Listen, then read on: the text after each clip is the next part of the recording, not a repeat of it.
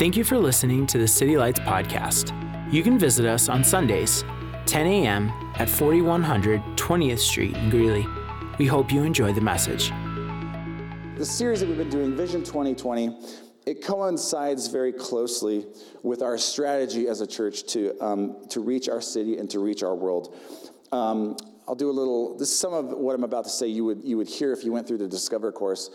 But our mission statement as a church is this: we exist to light up our world with the love of Jesus.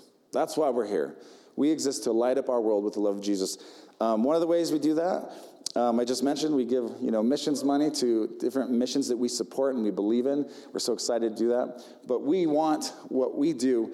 When we named the church, we didn't just want a name that was like a cool name or kind of like whatever, introspective. We wanted a name that conveyed that we want to affect the world around us. We want to shine on the world around us.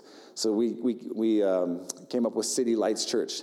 And what is that? You are the lights in the city. When you come and you get filled with God's presence, you go back out into your world and you, your families, your world, and you light up your world. And so that's why we named the church City Lights Church. Now, how do we do that? I'm going to go real quickly through this is what we call our strategy. How do we do that? We do that by doing three things. We encounter God, we empower people, and we intentionally shine God's love, okay? It all starts with encounter. What does that look like? Let me just break each of these down a little bit more. Under encounter, we believe in God, and we behold his majesty. If you're going to encounter God, the very first thing you need to do is place your faith and trust in Jesus. The moment a person becomes born again is when God comes in and takes up residence in their heart, washes away their sins, and that is an encounter with the Lord. However, what we just did here in worship, and what I hope you're doing throughout your week, is you're encountering God's presence continually. And so we believe in God, and we behold his majesty. And how many know that when God shines his light on you, when we engage in worship with him, he changes us? He changes your heart. He does amazing things in you. And that is a high value for us as a church. Okay, so that's encounter God. What about empowering people? Empowering people is we belong in God's family. Okay, each of us has a place of belonging in God's family. This is why we stress so much here at City Lights Church that we want people involved in community. Emily mentioned this. And I'll just say this. After the service, I highly encourage you, go small group shopping, go around to those tables. Find a group that's for you and sign up for that group. Now, someone might say, Pastor Kurt, why do I have to sign up? The reason why I want you to sign up is because you're more likely to show up if you sign up, okay? Because how many know if you I'll try that one out, and then something happens during the week? You're just more likely to show up if you sign up. But also it's important to be on that list so that leader has your name. If there's a cancellation or they change locations or something like that, or they need to communicate something, it's good to be on that leader's list. And I'll just say, if you've never gone to a city group, you've never gone to a small group, it might seem a little awkward at first, right? My wife and I did a city group last week, and we just opened up to the church, whoever wanted to come. And to be honest, the first time it was a little awkward, because of Emily. No, I'm just kidding. No, first time it's a little awkward. The second time it's a little less awkward. And by the third time, you're just connecting with people. And Emily mentioned this, but we, she has friendships from, Angie from 20 years ago from city groups. This last week, we went to a birthday party of a friend of ours who was turning 40 years old. And this person we met 20 years ago in a small group. This person was in our lives, and we met them through a small group.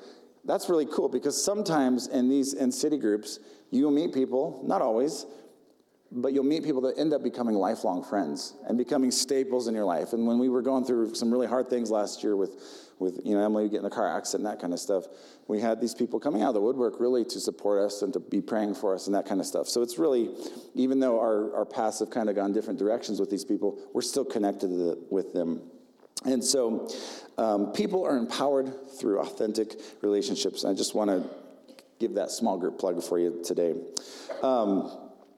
Actually, if you have that next picture, go ahead and put that up. So I was looking through some boxes. This is an encouraging word from 2001. I was part of a men's We called them cell groups back then, but it was a small group, city group, same thing. This is an encouraging word that they gave me on my 21st birthday.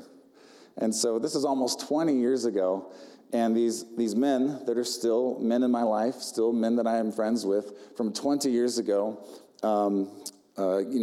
gave me an encouraging word. And this is what I will say. As a pastor, you can go to Bible college. I did some Bible college. I learned some theology. But how many know that doesn't make you a good pastor, right? I'll tell you where I learned to pastor. I learned to pastor by leading small groups. I learned to pray publicly. It's not natural for everyone to pray publicly. You pray to yourself. I learned how to pray publicly. I learned how to lead. I learned how to teach the Bible. Listen, the first time I taught the Bible in a small group, it was terrible. I could give you the names of people. You can call them like, was he any good? No, he was terrible. I didn't just walk up here being able to do this. I had lots and lots and lots of practice in small groups, okay? So I learned to teach. I was held accountable. I held other men accountable. We did men's groups. My wife did women's groups. We did co-ed groups together. We've done small groups for 20 years, basically.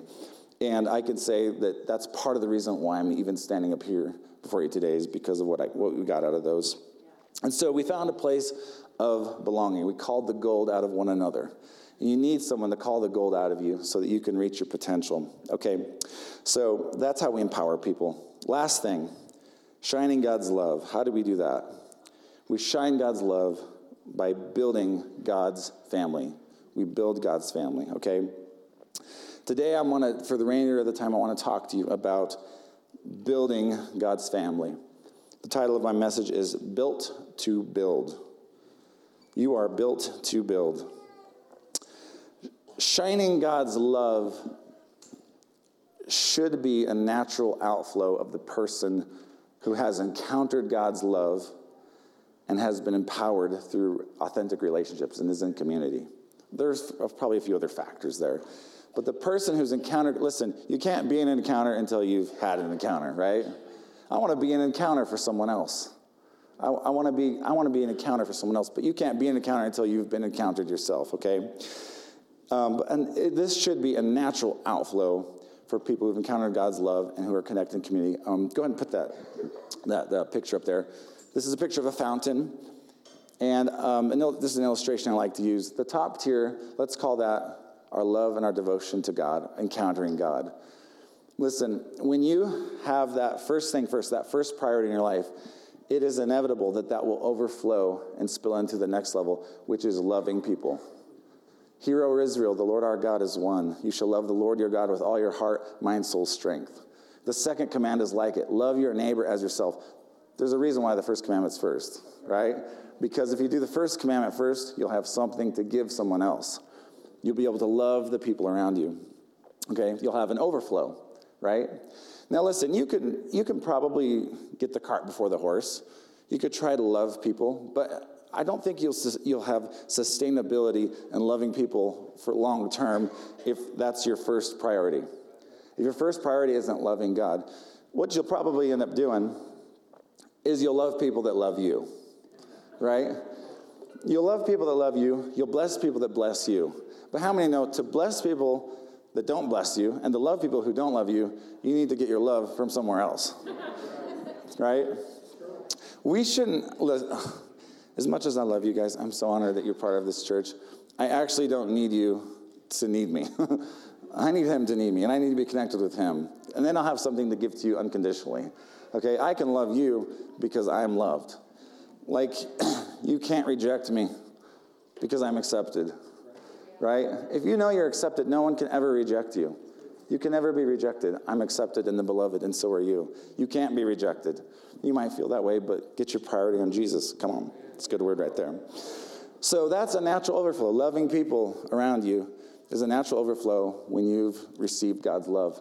And after that, the natural outflow for being an authentic community, having those relationships, is that you will want to change the world around you. It will be an inevitability. Okay, let me give you a couple illustrations of this. Have you guys ever, when I was a kid, I used to have an ant farm. And I liked ants. Ants are cool. They work hard, right? And have you ever observed ants? Those little buggers just work. Like, they don't have a slave driver. No one has to tell them to work hard. They just, they just do it. That's just what ants do. Like, it's in their nature to work.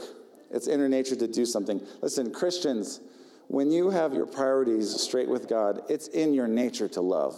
It's in your nature to change the world around you. If there isn't a natural overflow in your life, I would say this. If you don't want to bless the world, if you don't want to change the world, if you don't see things in the world that are wrong and want to fix them, something needs recalibrated somewhere in your life, okay? We should want to touch it. Now, listen, obviously we need breaks, we need sabbaticals, we need rest days. That's all good. But there should be something in us that wants to change this world, just like ants want to work and don't need motivation, okay? Let me give you another example. My dad has a husky. And this husky is actually from Texas, which is kind of a sad story, to be a husky and be in a state that has, very little snow. So they get this dog from Texas. It's never seen the snow before. And the first time they open the door and there's snow, the dog's kind of like, what is this stuff? And then right away, it just realizes, I was made for this, and it jumps in the snow and loves the snow. And now they can't get the dog inside. It, wants to sleep outside. It curls up in the snow. It wants to be in the snow. It loves the snow. Why? The dog's made to be in the snow, okay? Christians, we were made to love. We were made to transform this world. We were built to build God's kingdom, okay? If this isn't a natural overflow in your life, something needs recalibration in your life, okay? Just to further drive this point home in 100 different ways. It's like your body. Your body does certain things by default. You don't have to tell your body to do certain things. It just does them, right? If your body tells you when you're hungry, right? If you woke up in the morning and you weren't hungry, I don't eat breakfast a lot. The first meal of the day for me a lot of times is lunch. So that's not very alarming to me. If I woke up, I'm like, I'm not hungry. That wouldn't be very alarming because I don't usually get hungry till lunch. But then if I got to lunch and I wasn't hungry, I'd be like, interesting. It's lunchtime. I'm still not hungry, but maybe I'll eat dinner. And then if it got around to dinner time and I'm like, I'm still not hungry, at that point I would start to worry. I'm like, something's wrong here. My body's not craving food. Something has got to be out of whack, right? Okay, same thing with us Christians. If we don't want to love, if we don't want to reach out, something is out of whack with us. Our body tells us when we need to go to the bathroom, right? Right? Okay, I'm going to tell this story because it's funny and it makes a point too. I was on a missions trip in Brazil. I think it was 2014. And I preached a message, and then afterwards people were coming up for prayer for different things. And this lady, she wanted prayer because this is what she said through the translator, she had not had a bowel movement in a month. Now, I would be worried after, much less than a month, a couple days, I'd be freaking out, She hadn't had a bowel movement in a month. I'm like, that's not funny. That is not a funny story at all. The funny part of the story is this, is that I'm standing there and she's in front of me and we're like, okay, we're going to pray for you. Now pretend I'm the lady and you're going to pray for me. Okay, so I'm about to put my hand on her shoulder and she does this. She turns around and I'm like, where do you want me to put my hand? I don't know where to touch you. She turned around. It was so hilarious.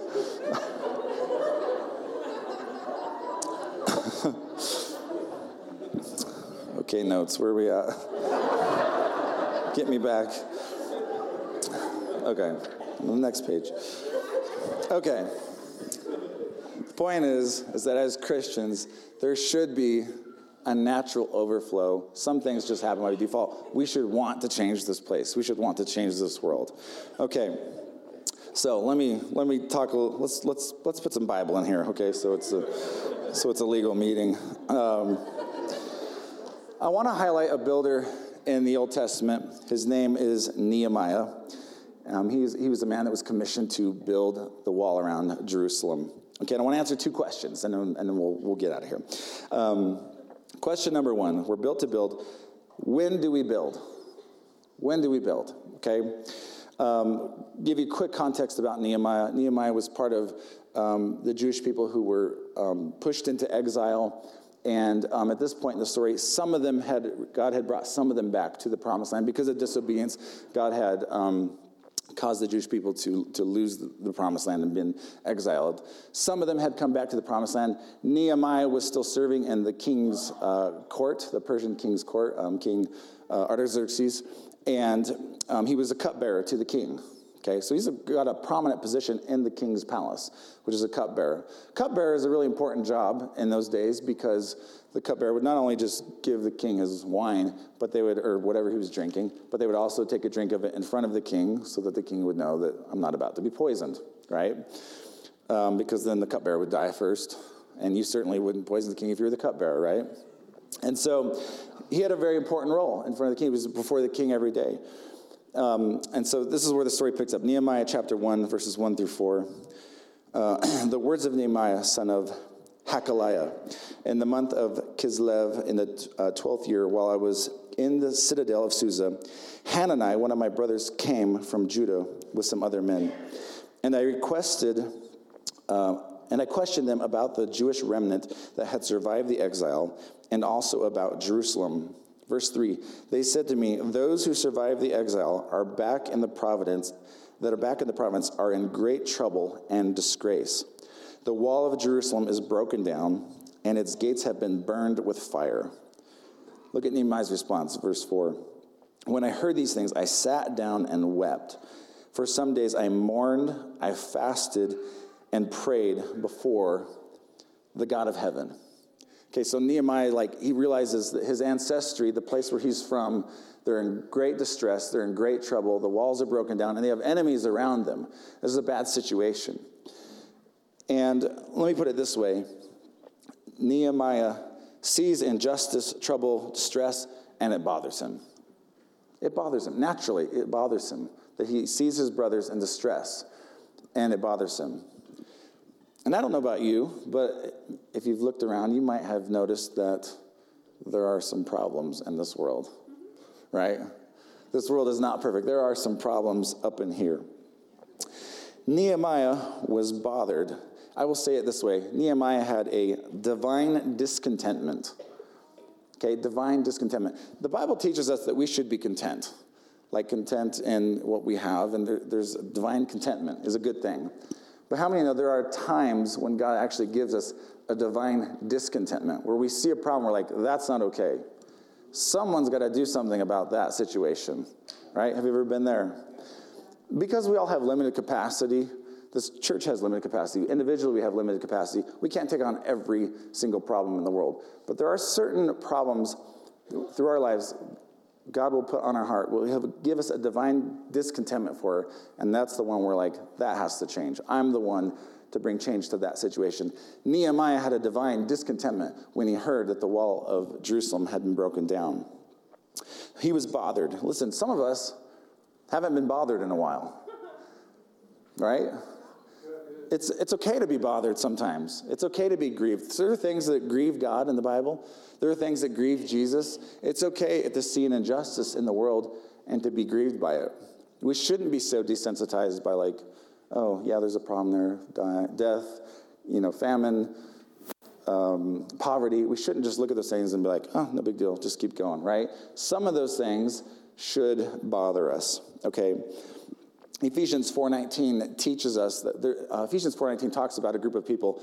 It says, having lost all sensitivity, they have given themselves over to sensuality and all these different things. We're supposed to be sensitive. Okay? God wants us to be sensitive. He wants us to be tenderized to his spirit. He wants us to be malleable and to be tenderized to his voice. Okay? So we were built to build. When do we build? We build when we see a need and when God gives us that sense of divine discontentment in our hearts. That's the one we want to lock in on, okay? And each of us should have something in our lives. We're like, that's my mission. That's my goal. That's the thing that when I leave this world, that's the one thing I'm going to say has changed because of my influence over it, okay?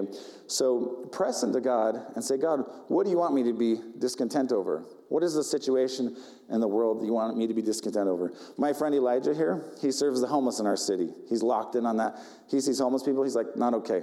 These people need to be loved. Harmony up here, she works around the world with women who have been experiencing injustice and trafficking and that kind of stuff. She's like, not okay. I'm gonna speak into that. I'm gonna do something about that. We have missionaries, the ones I talked about, we support. They picked a region of the world where the gospel wasn't being preached and there's injustice and different things happening, and they're like, not okay, I'm going to go there, I'm going to make something, I'm going to make change, I'm going to do something different, okay? Ask the Lord, what is my thing? What is the thing I'm supposed to lock in on, okay? Amen. So that's when we build. That's point number 1. Number 2, how do we build?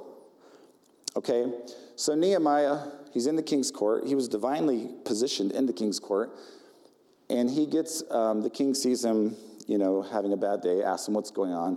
He says, the walls of the city where I'm from are broken down. And the king gives him permission to go back to his homeland and to fix the wall. Not only that, he sends military personnel with him and gives him provision. So he was divinely positioned to actually do something about what he had in his heart to do. Okay, so he goes back to build the wall around Jerusalem. Okay? And this is the point that I kind of want to get at with this, is immediately when he went back, there was opposition to him rebuilding that wall. And I don't want to, sign you up. You might have a honeymoon phase for whatever God puts in your heart to do. But this is what I want to say. Plan on there being opposition, right? Plan on there being opposition. It's not going to be easy. There was plenty of opposition for Nehemiah.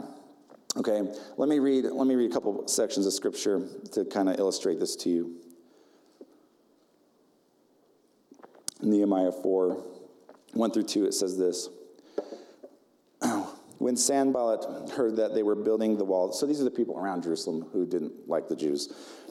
When Sanballat heard that they were rebuilding the wall, he became angry and was greatly incensed. He ridiculed the Jews, and in the presence of his associates and the army of Samaria, he said, "What are those feeble Jews doing? Will they restore their wall? Will they offer sacrifices? Will they finish in a day? Can they bring the stones back from life from those heaps of rubble, burned as they are?" Okay, when you make a stand to do something for God, I don't want to prophesy this over you, but plan on there being opposition. Why? Because there is an adversary who doesn't want you to make change, doesn't want you to make a difference in your world. Okay? There is an adversary. It's true. He exists. Okay? There is an adversary. Not only that, but there are other just challenges in life. When you try to do something new, when you're blazing a new trail, there's going to be an adversary. Okay? So when you set out to do something, there's opposition and there's intimidation. I had a woman a couple weeks ago up here. She's like, "We've come to City Light sporadically, but I really want to make a commitment to start coming, as often as we can and get my family here." And I said, "I just want to forewarn you. Sunday mornings, you're probably going to get in a fight with your kids, and there's going to be, I think people who get to church every week, those are conquerors. People who do it with kids are more than conquerors." You got here on time with 4 kids? How? Barely get myself here on time. Those are more than conquerors. Listen, plan on something going wrong. Plan on something happening. Why? There's an adversary who doesn't want you here. Doesn't want you being encouraged. Doesn't want you being taught the word of God. Doesn't want you worshiping, right? We got small groups this week.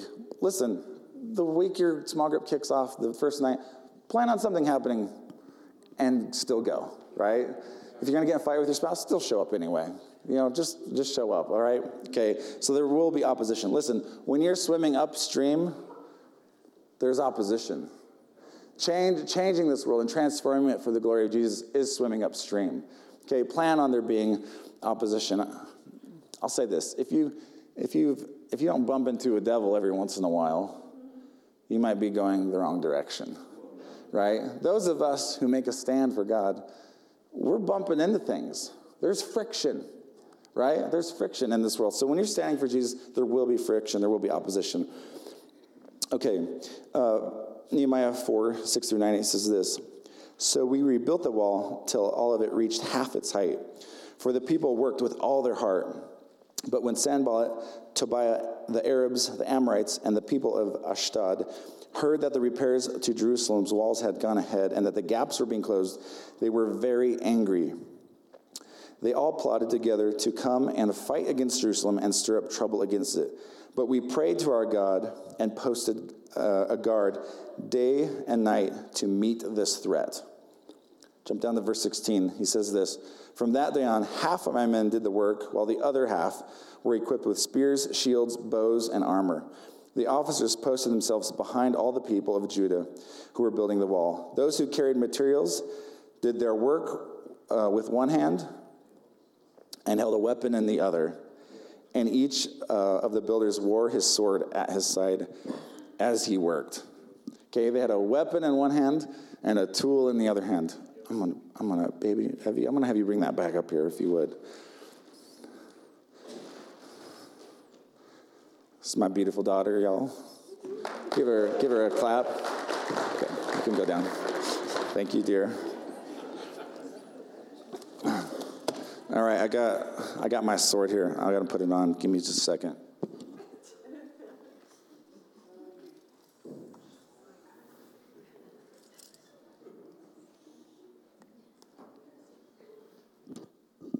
Boom, got the sword on my side. What about in my other hand? I've got a vintage, this is very similar to what Nehemiah had. It's a Milwaukee drill, and this is what they rebuilt the walls of Jerusalem with. Okay, they had a tool in one hand, they had a sword on their side as they rebuilt the wall. Listen, this is the posture, I don't know why I feel like, I don't know. I always hold the microphone in this hand. This is the posture of when we advance God's kingdom, when we do something for God. At times, we're putting our hands on something, we're building something for God, right? All the while, sometimes there's an enemy that tries to come behind us, and that there's times where we have to pull out the sword.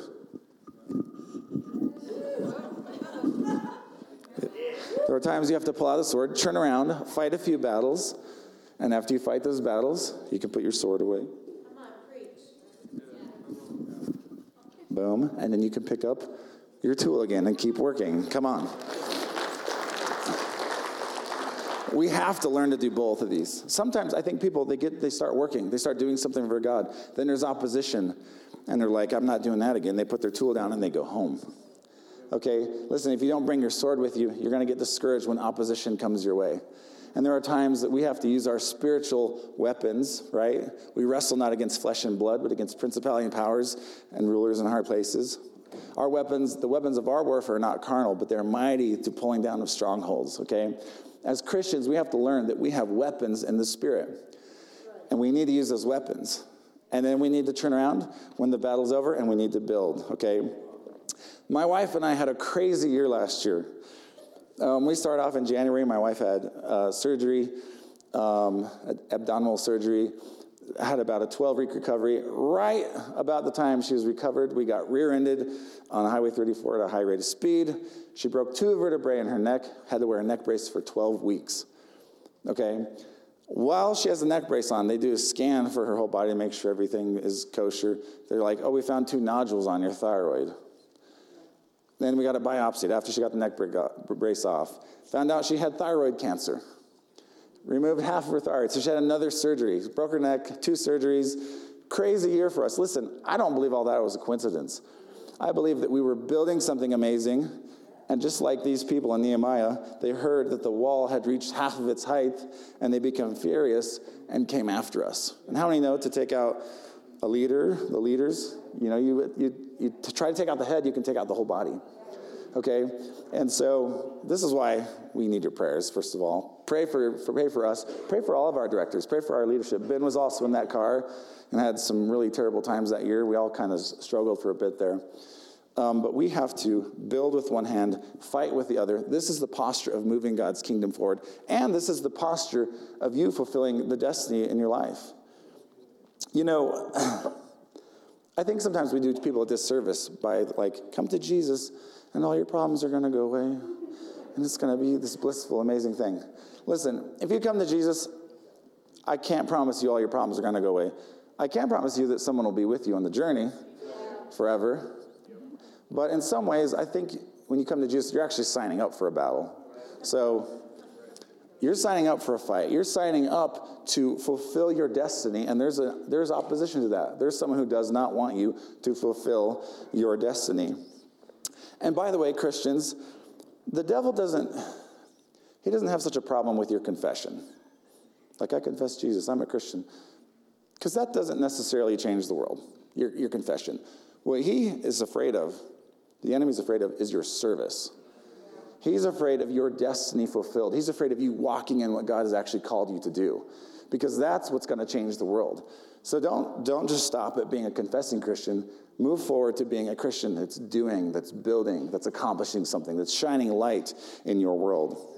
Amen? Running out of room up here. All right. So how do we build? We serve, we give time, money, energy, we encourage, we stay in community.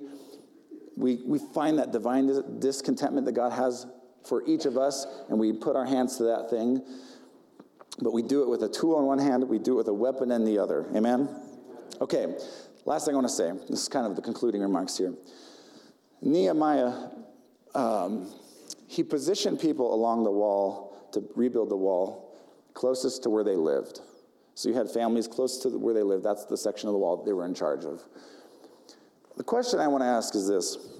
What if one of those guys sees the other wall being built, they have their section that they're supposed to build. What if that guy was yeah, I'm not doing it.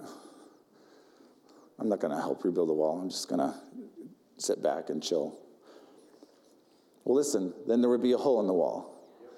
There'd be a hole in the wall. This is what I want to say to you individually, no matter from the greatest to the least of you. I want to say each of us has a section of the wall that we're assigned to build. Each of you has a section, a plan, purpose, and destiny from God to build the wall, to advance God's kingdom, okay? If you don't build your section of the wall, there's going to be a hole in the wall. So as a church, as a community, I want to say, do what God's put in front of you. Build your section of the wall. We need you to build that section.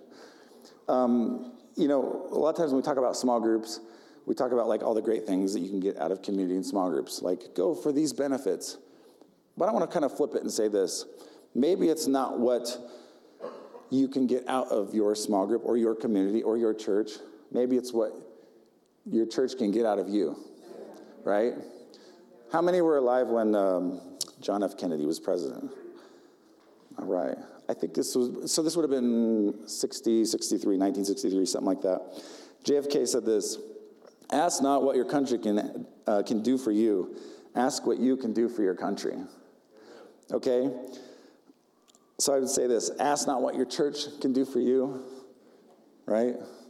We need this differently, right? Ask what you can do for your church, right? Come on.